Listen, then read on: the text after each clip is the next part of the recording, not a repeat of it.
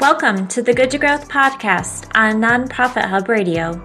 I'm your host, Katie Appold. I'm the Executive Director of Do More Good and Nonprofit Hub. One of my favorite job duties is hosting this podcast. Each week, I get to talk to nonprofit leaders, influencers, and innovators who are changing the sector. You see, we know that you're already doing good.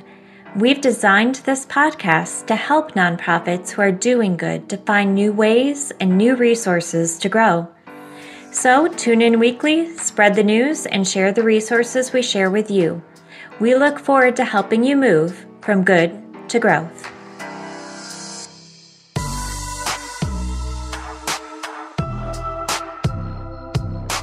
We'd like to thank today's sponsor of the Good to Growth podcast, GiveEffect. GiveEffect is a nonprofit software that allows nonprofit organizations to manage donors, volunteers, events, and fundraising, memberships, grants, and email marketing, all in one place. With GiveEffect, you can enjoy a 360-degree view of all your nonprofit activities and forget about manual work. Bring all of your teams together with easy-to-use software that combines 10 systems in one. Visit giveeffect.com to learn more.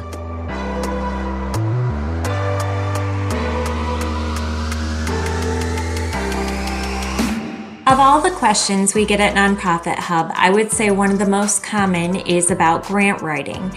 And it's not any specific question, it's 100 questions about the grant writing process, what to expect, how to stand apart, and how to find the right opportunities. So today I'm talking to Gary Manglik of Instrumental. So Instrumental is a grant writing database. They actually help nonprofits find the right opportunities. And Gary is a grant writing expert.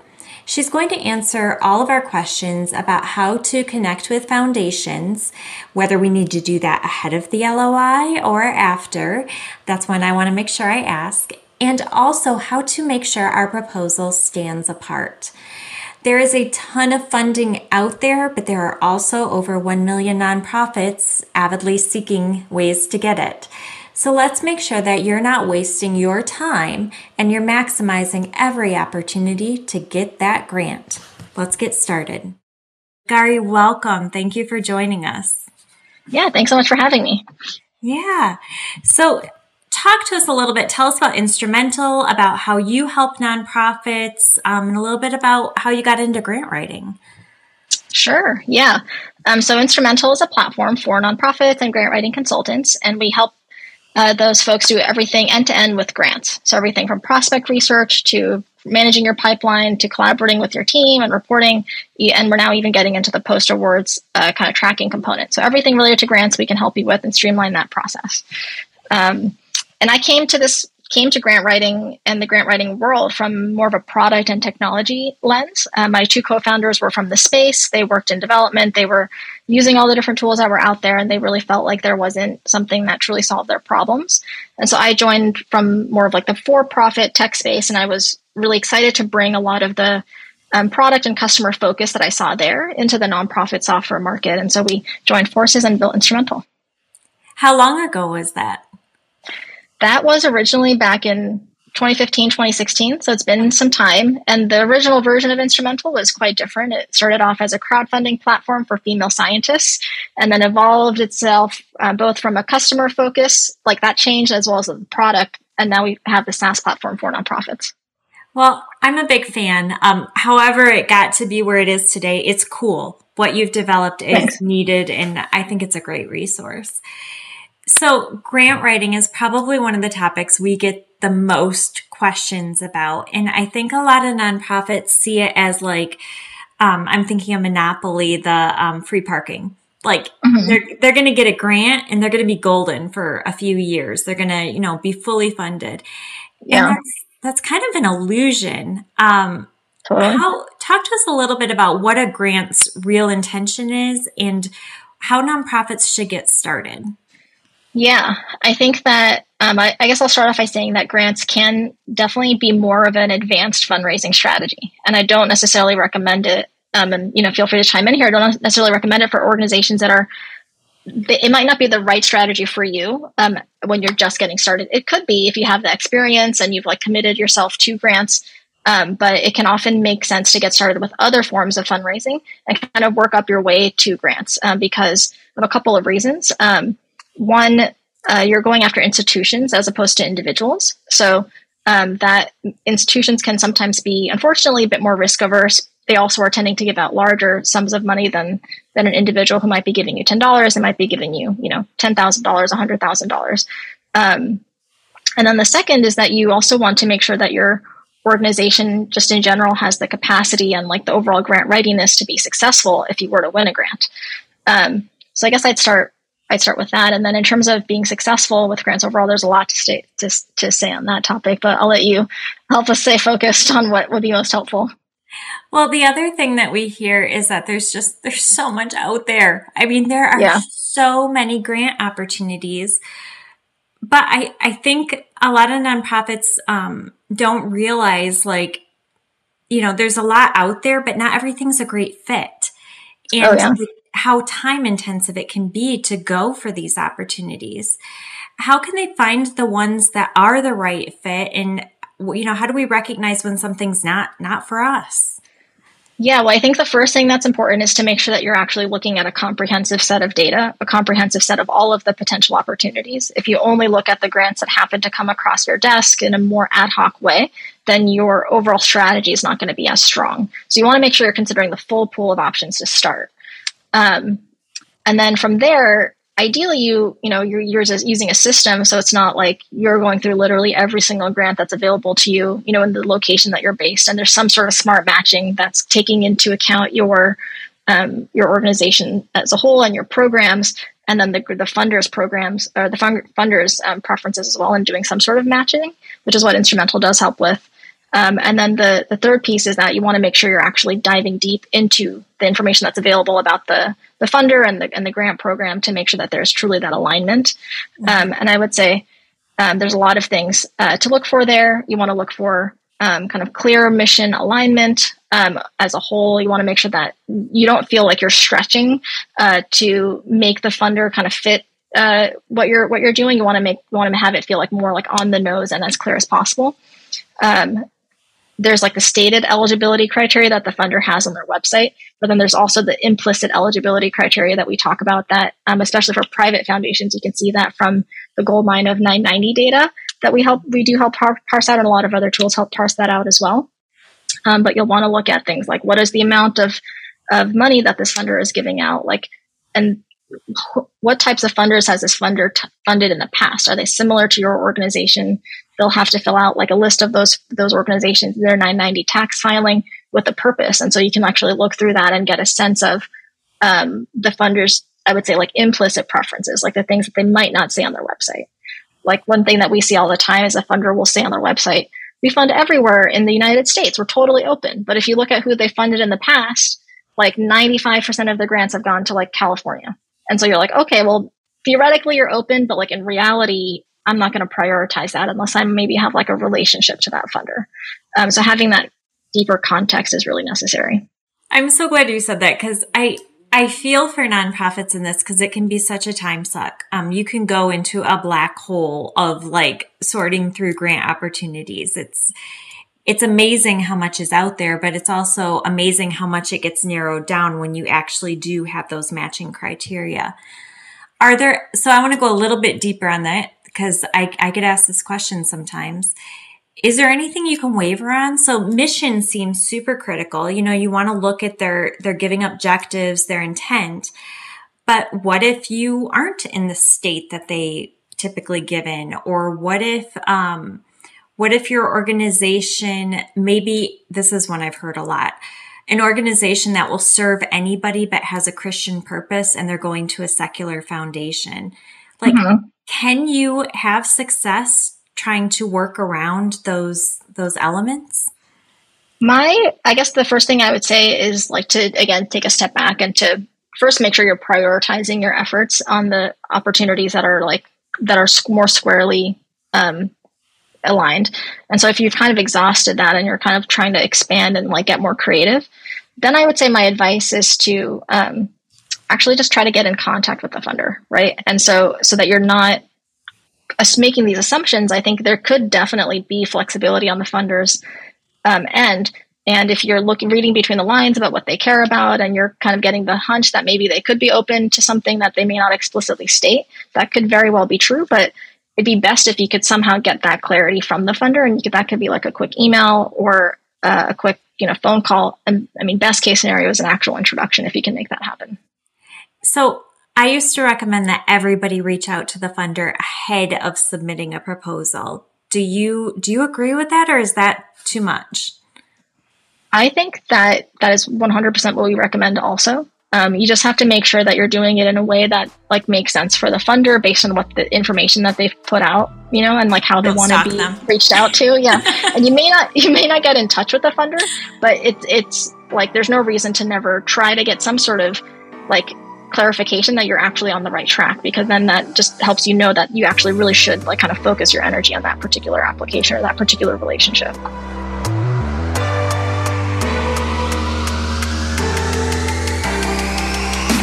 Hi, this is Kevin Burgess, the editor of the Good to Growth podcast. Nonprofit organizations deserve the best technology to thrive in the digital age, and GiveEffect's mission is to provide nonprofits with the best software ever. With GiveEffect, nonprofits can manage donors, volunteers, memberships, grants, and email marketing all in one place, and increase revenue by transforming fundraising pages into events with tickets, peer-to-peer crowdfunding, team fundraising, RSVP, sponsorships, auction, and product sales.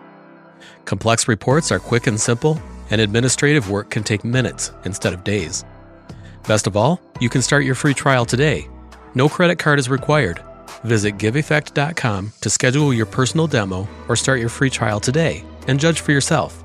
That's GiveEffect.com. Now here's the rest of Katie's conversation with Gary Monglick. So Gary, I love it when I go to a foundation's website and they actually state like how many submissions or how many LOIs they review for each opportunity. So I know if it's like a huge number, like 10,000 or even 1,000, my odds are going down, and it helps me evaluate how much time I'm going to put into that opportunity. Should nonprofits always look for that information, and should we always react to it, or should we just go for it? I think you always want to try to find more information because that can help you have the better strategy. So, for example, if you were to find that a funder is very, very restrictive in the grants that they're giving out, they only give out like, a small percentage, then you might want to rely more on relationship building, right? But if a funder is like very open to new grantees and you're not able to like get in touch with them, then you might say, okay, well, it's still worth it because I know that to like kind of apply cold because of what this funder's past giving preferences have looked like.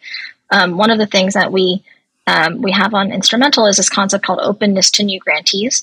Mm-hmm. And so we can actually look at, when you like parse out the 990 data, we can tell you basically how open this funder is to giving to new grantees versus repeat grantees. So we'll tell you like in 2020 or in 2021, 50% of their grants went to new grantees, or like, 5% of their grants went to new grantees, or 90% of their grants went to new grantees, which is less common. And then the other thing that's cool is we'll also tell you like for the award amount, like how is it different from repeat grantees versus new grantees? So you can also get a sense of like from a new grantee perspective, like how long does it take to build up that relationship for a higher grant amount that will maybe make the ROI make sense in the longer term. So valuable. Oh my goodness. Yeah. I love that. Openness to new grantees. Okay. So say we find the golden opportunity or batch of opportunities. What can nonprofits do to really set their proposal apart? Assuming we're applying to one of those that's getting, hundreds or thousands of submissions. Yeah, the number one thing we touched on, and is that you've reached out and you've made some sort of effort to like build a relationship. I think even if the funder has heard from you over like a quick email or phone call, and they've like said that you're relevant to some degree, that is going to be probably the number one recommendation. Because if you're empathizing with the funder and funders going through like hundreds or thousands of applications, that's going to really help them have more context on yours.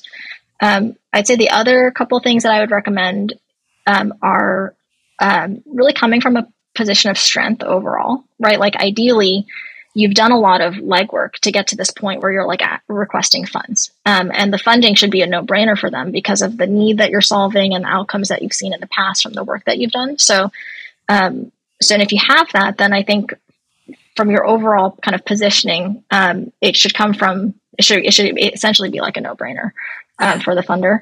And then the last thing I'll say is just clear and concise writing. There's a tool that I love called the Hemingway app. You can kind of post sections of your grant application onto it, and it'll kind of grade sentences to just make sure that it's like easy to read and understand. And again, if you're empathizing with that funder reading like the 20th application that day, you want to make sure that you're not getting missed out just because it's hard for them to really get the impact of the words because the writing is not clear enough. Yeah. I use Grammarly because it's free for nonprofits, right. But same thing, like help me clean this up. That makes a lot of sense. I mean, it really is a relational beast. I mean, people give to people, even in the grant writing realm. Okay. So what are some common mistakes? Assuming we've made the relationship, we know we're a good fit and we're ready to submit a proposal. What are some things that you think nonprofits often miss or maybe carry out poorly? I think from an overall kind of systems perspective, I would say that some things that they kind of miss is that is they'll come in, and this is, some of these things are true and to some degree, but also there's like an edge to it. A lot of people say grants are a numbers game, and that's definitely true, right? Like quantity is important. If you apply for one grant a year, you could only possibly win one grant a year.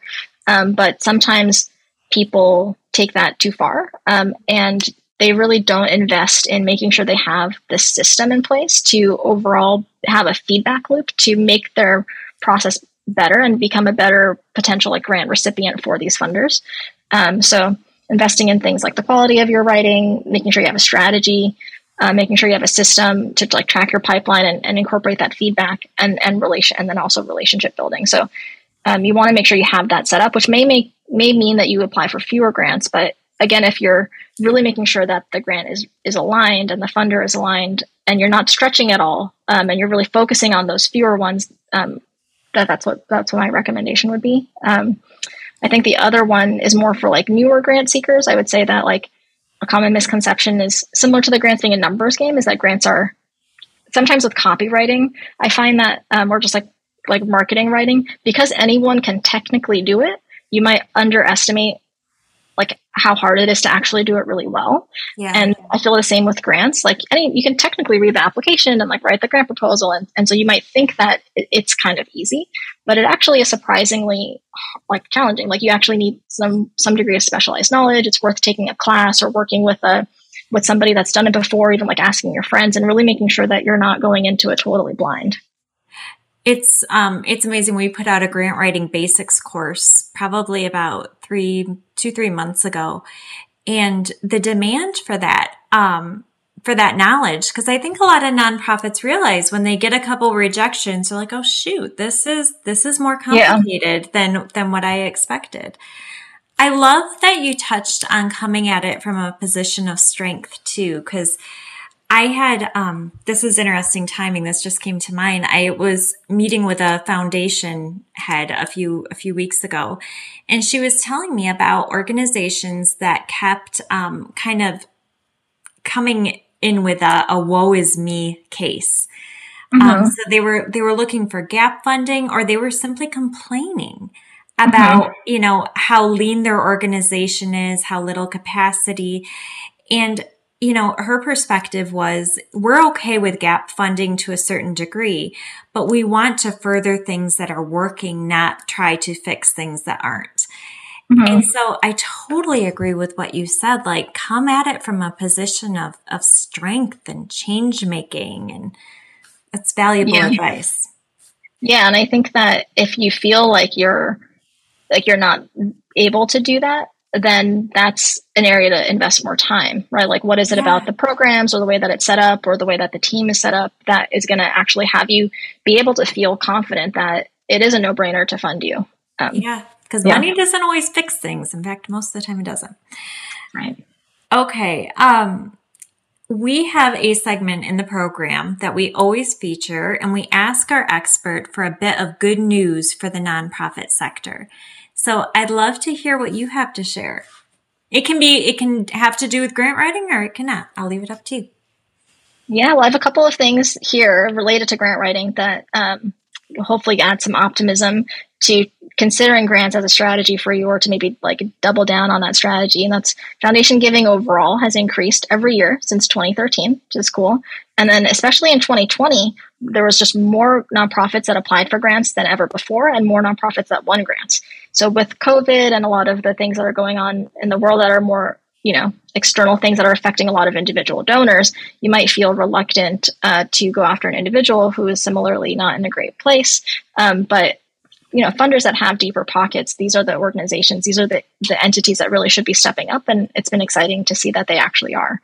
And then the other bit of good news, and we're still early days here, but I'm starting to see, a bit more loosening of grant restrictions, a bit more of like kind of trust-based philanthropy, where funders are able to like move a bit faster, really feel like they can kind of trust the organization to know what they actually need.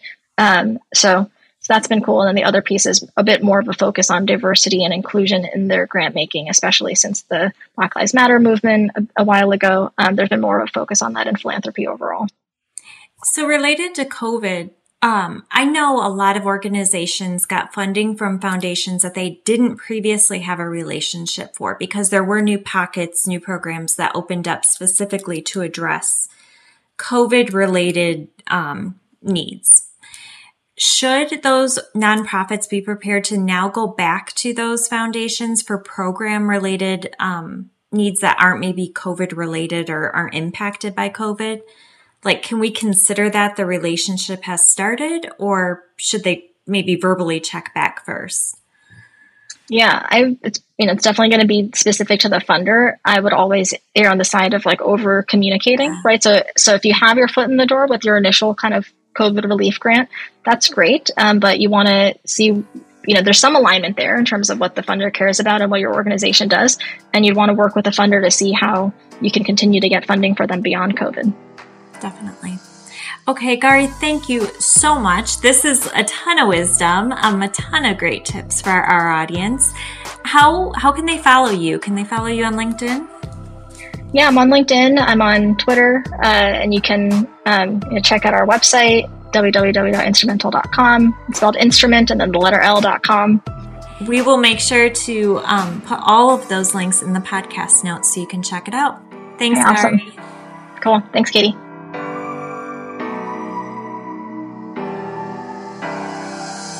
I hope you enjoyed the conversation with Gari. If you are depending on grant funding or looking to get started with grant funding, basically if grants are anywhere on your radar, I would encourage you to check out our Grant Writing Basics class. This is something new we added recently, about 2 months ago, in partnership with Teresa Huff, who is an acclaimed grant writer. This class is over 40 lessons, but they're short, they're concise, they're bite-sized nuggets that teach you how to write a grant and successfully curate relationships with foundations and then help them to grow. I cannot recommend this course enough. It's super affordable. It's discounted with a Cause Network membership. And of course, if you become a Cause Network expert, you get a free certificate course. So check that all out. Course information can be found under the Courses tab at nonprofithub.org.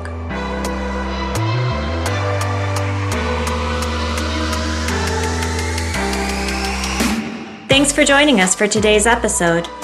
For more tools, tips, and techniques on fundraising, marketing, and all things nonprofit, be sure to check out nonprofithub.org. We hope you'll join us next week for another episode of the Good to Growth podcast on Nonprofit Hub Radio.